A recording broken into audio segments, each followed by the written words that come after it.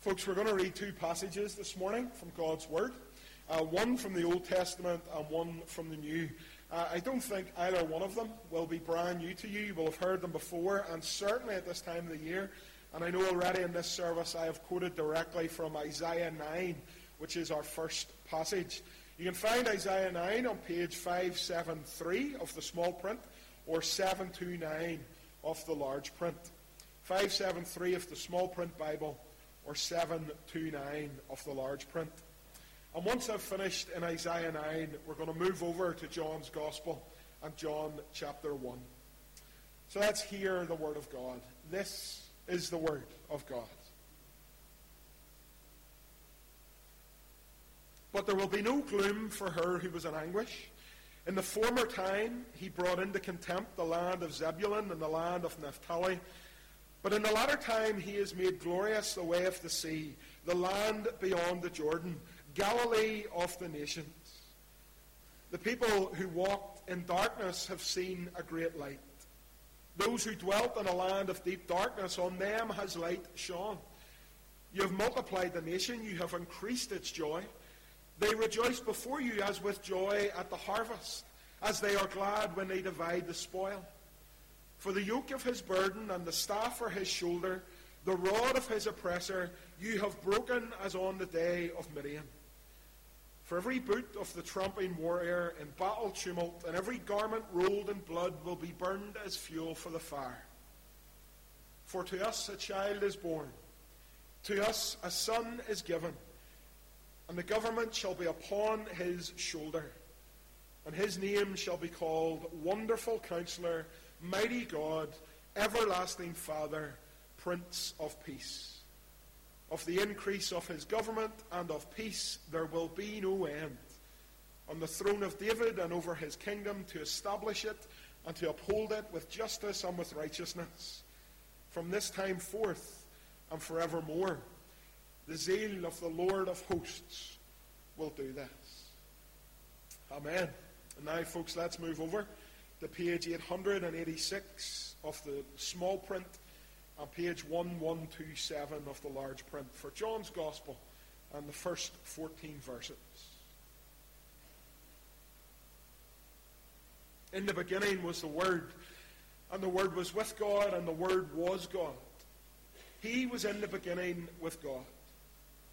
All things were made through him, and without him was not anything made that was made.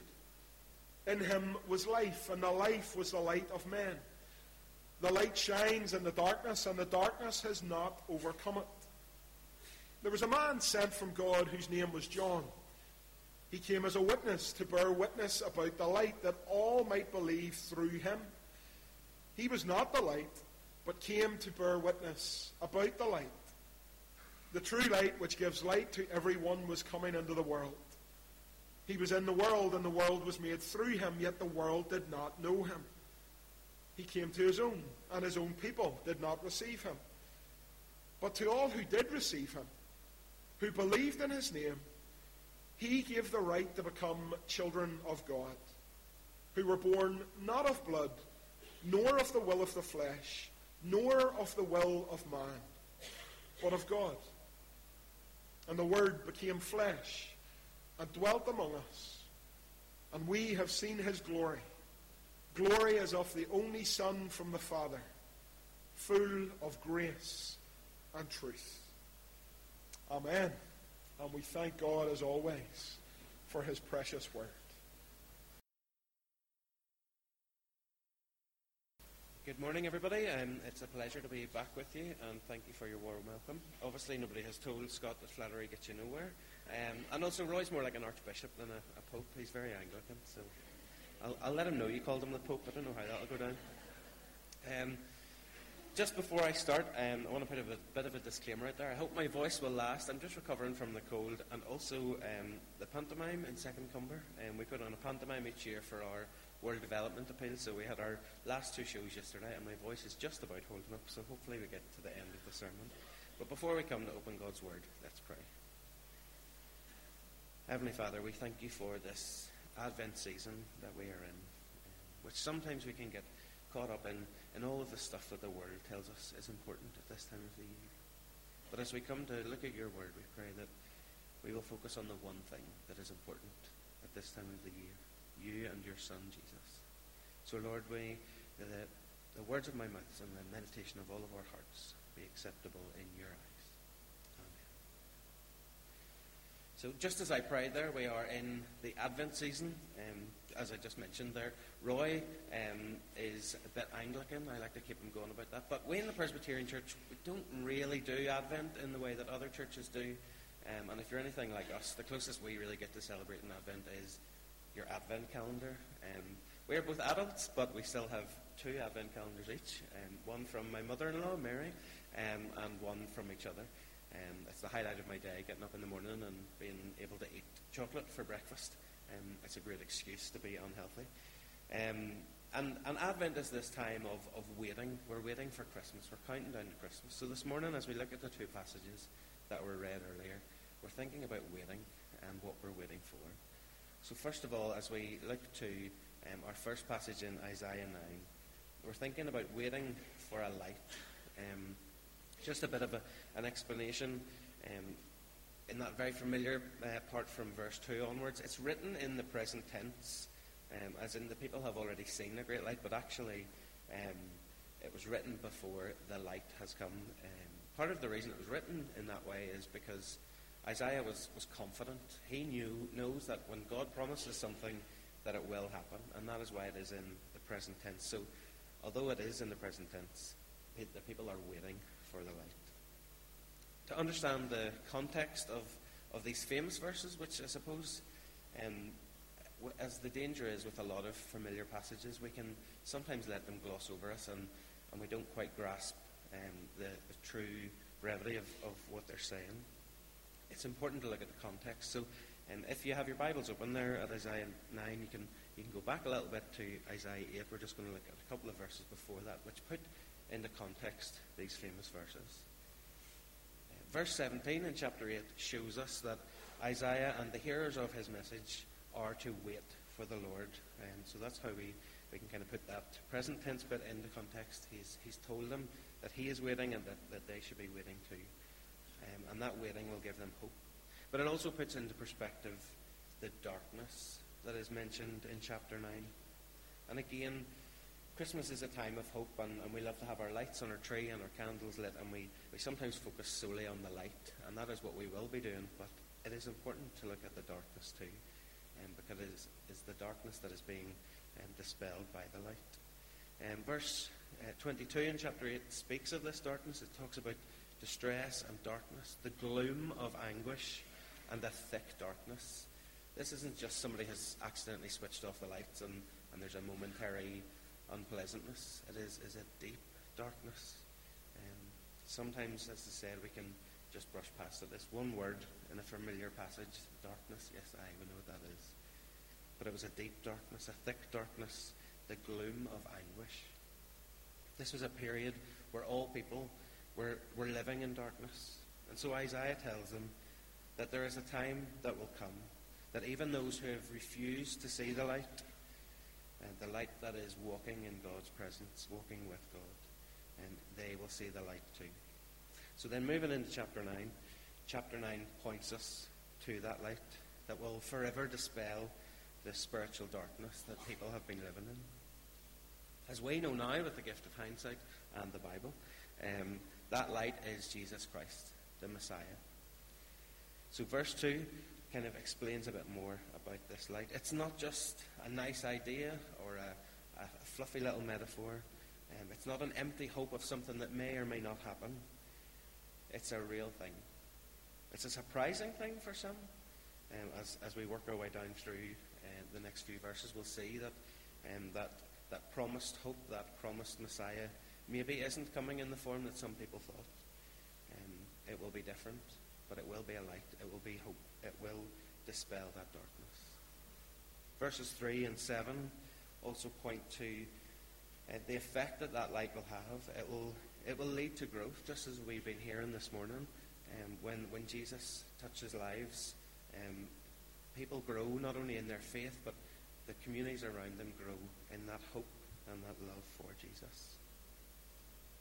Verse 6 tells us of a child being born, Again, in those times, it may have been tempting for the people to think of this as merely a metaphor, because we know that the hope and the joy that the expected arrival of a child brings. I don't know much about the actual arrival of a child, but I can tell you over the last 8 and a bit months, we have been preparing for the arrival of a child, and I understand that. It's full of hope and expectation. We have chosen not to find out the sex of our baby, so for us is it a boy or a girl? We don't know, we're waiting to find out. What colour will its hair be? We're both quite dark, but we both have ginger genes in our family, so we're interested to see what it's going to be like. What are we going to call them? We've got a long list of names, but we don't know yet because, we don't know what it is for a start. What are they going to be like? What's their personality going to be like? Are they going to get our good traits, our bad traits? Are we going to fight with them? What are they going to be when they grow up? How are they, when a child comes into our lives, we have lots of hopes and expectations. And so to be told that your Messiah will arrive as a child brings all these hopes and expectations and these new questions and wondering what may come. But as we work on down through this passage and even through verse 6, we hear more about this child. What will this child be like? And we hear those familiar names for this child. Wonderful Counselor. This child will be a wise child. It will be one with great plans, one with great wisdom to share and great things to come. And here's where it might have taken people off guard. Mighty God. In one sentence, this coming Messiah, this light, this hope that is promised, is being called a child, this meek and humble thing. And yet in the next, we're being told it is mighty God. It's the Lord himself. It's not a watered-down version of God. It's not a slight reflection of God. It is God himself. And even nowadays, when we've the whole of Scripture to read through, we still can't quite get our heads around this. How can God be God and Jesus be God? And how can the Trinity work? And it's one of actually the most common questions we get asked in our youth group is, how does the Trinity work? And quite often I have to say, I'm not entirely sure, but I know that it does. God is one and three. Everlasting Father. Again, an interesting choice. We've just heard of this child, and now this child is being called a father. And interpretations of this would say that it's to communicate the fact that he will be a protector, as would the traditional view of a father in those days have been, the protector of the household, or like a king over the household. And then sticking with that royal theme, we see another name of Jesus, the Prince of Peace, a ruler who is going to bring peace. And this is where the context of the darkness on the land, the turbulent times, the Prince of Peace would have been a welcome sight. But hearing all these things would have been quite difficult for those people. Because unlike us, they didn't have anything to look back on. They didn't have the Bible to see what Jesus was like. They kind of taking Isaiah at his word, and it would have been difficult in the middle of that darkness to see that light. And Isaiah speaks in the present tense, as we said, to show his certainty that that light was coming, to give them hope and reassurance that the light that they were waiting for was coming. Now, if you forgive me, I'm going to fast forward about 700 years. That's not to say those 700 years in between weren't important, and they are, and there's a lot happens, and thankfully there's a lot of it in the Bible, so go and study that. But we're going to fast forward now to the passage in John that we were looking at as well, to see this light which has now come, and the people will see this light that Isaiah was talking about. This passage starts with a sort of a reinforcement of this light and who it is. Again, that it's not just a nice fluffy concept or a nice metaphor, but it is a real person. Verses 1 to 3 tell us that the light has been there since the beginning. It wasn't an afterthought, it wasn't an ill-thought-through quick reaction to a situation. There from the very beginning.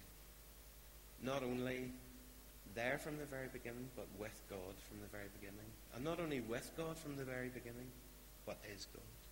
And it's important that that's set out right at the start of John's Gospel.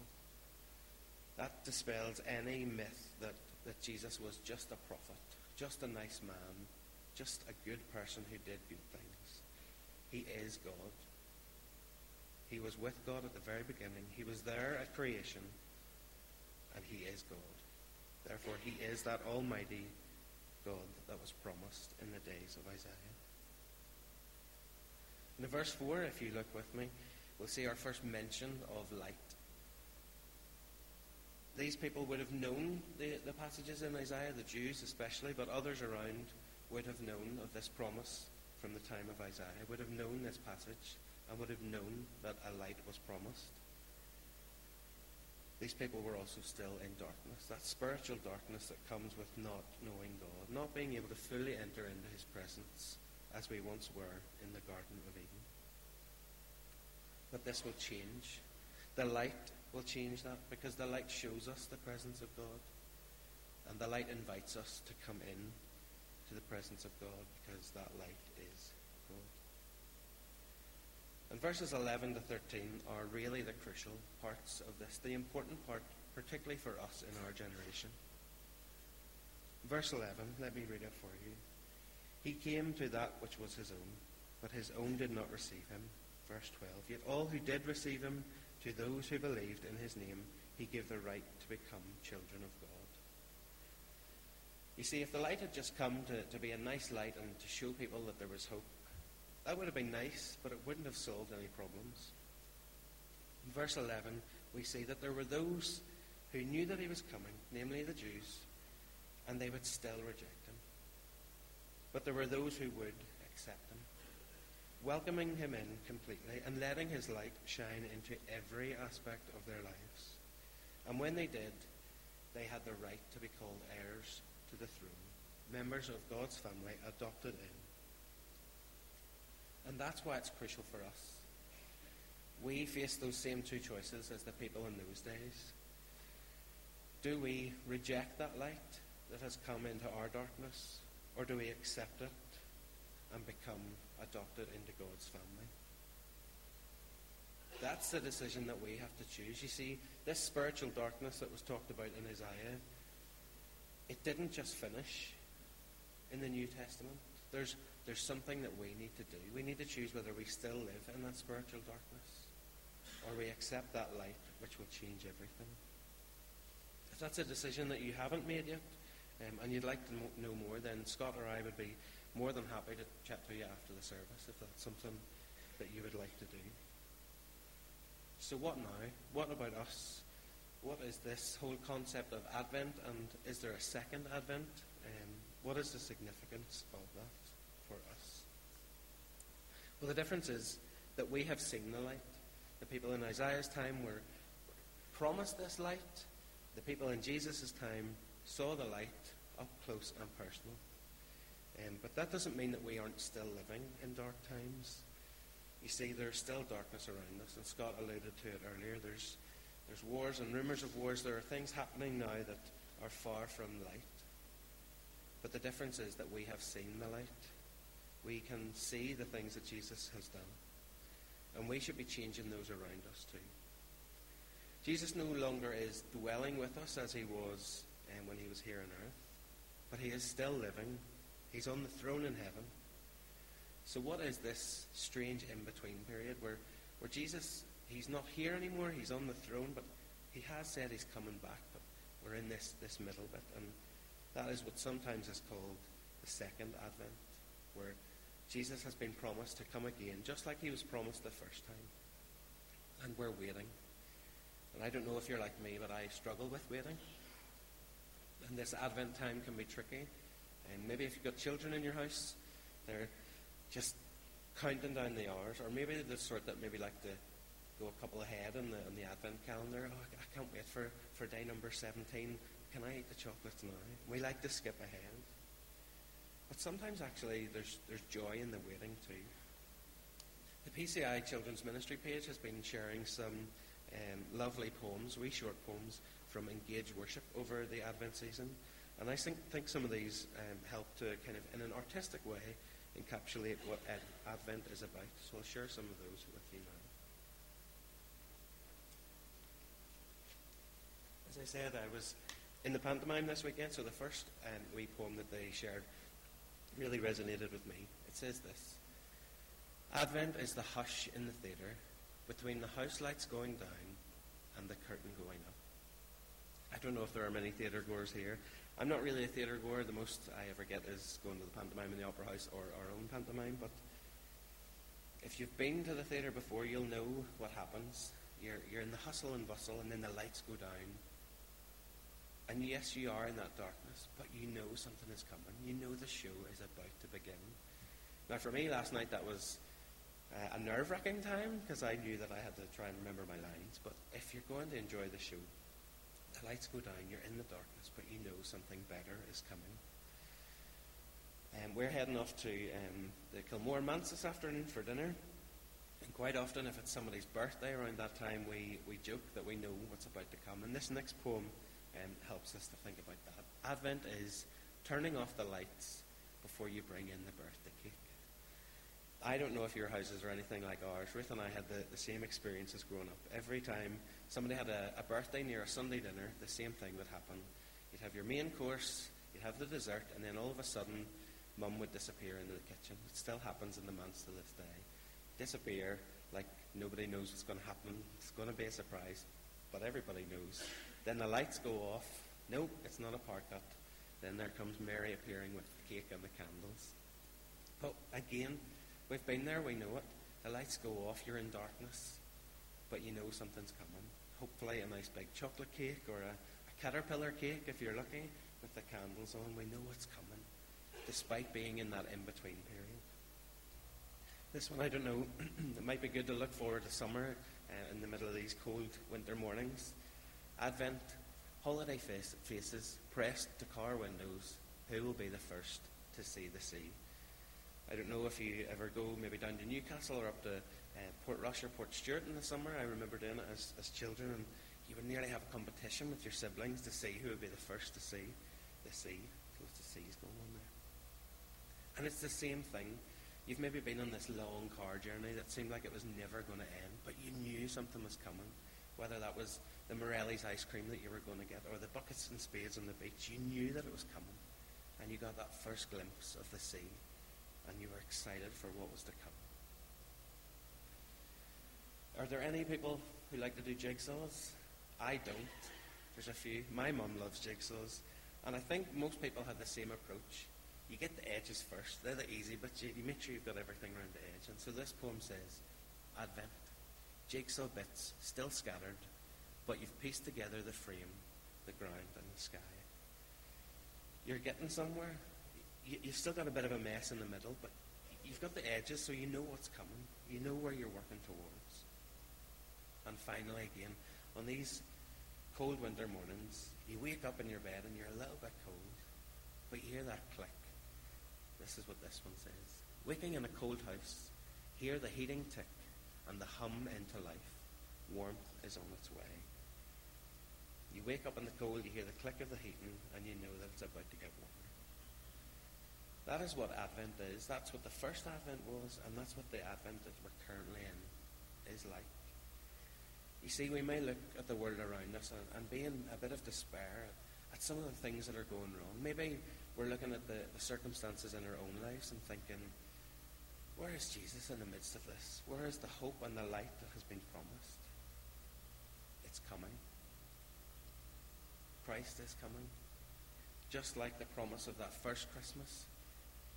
But Jesus isn't going to appear as a child this time. He's going to return as a triumphant king, returning to claim his people, the people who have chosen to accept the light and let him into their lives, the people who have chosen to be adopted into that royal family. This royal family doesn't have any awkward uncles who do things that they maybe shouldn't. This is their perfect royal family that we want to be adopted into. We are in the second Advent. We know something better is coming, and that gives us hope. Hope for the returning light. Sometimes, despite knowing God, we can find ourselves close to being overwhelmed by the darkness of the world. But we have the hope of a returning King, a returning Saviour, a returning light. A light that will restore everything and make all things new and all things perfect. Romans really hits the nail on the head here about hope. It says if we already have what we hope for, then there is no need to keep on hoping. It would be like hoping for a Christmas present and being given it on the 3rd of December. Well, there would be no more hope for the 25th. And so our hope is in Jesus. He may not be here in the flesh right now, but we have that promise of him returning, and we have his word, and we have God's Holy Spirit with us right now to keep us going. Let's pray. Heavenly Father, we thank you for that first Advent, that first promise of hope to come. And we thank you that that hope did come. We thank you for your Son, Jesus, who lived, died, and was resurrected to show that he was your Son, and he is God. But most importantly, that he has the power to defeat death, that he is the light of hope that we can have in our lives. Heavenly Father, help us to turn to you if we haven't already. And Lord, if we have turned to you, help us to keep turning to you. Help us to know that we need that light in our lives every day. And Lord, as we are now in the second Advent period, as we are waiting for the return of that light, of that hope, and of your Son, help us to keep going. Help us to show that light to others around us. We pray this in your Son's name.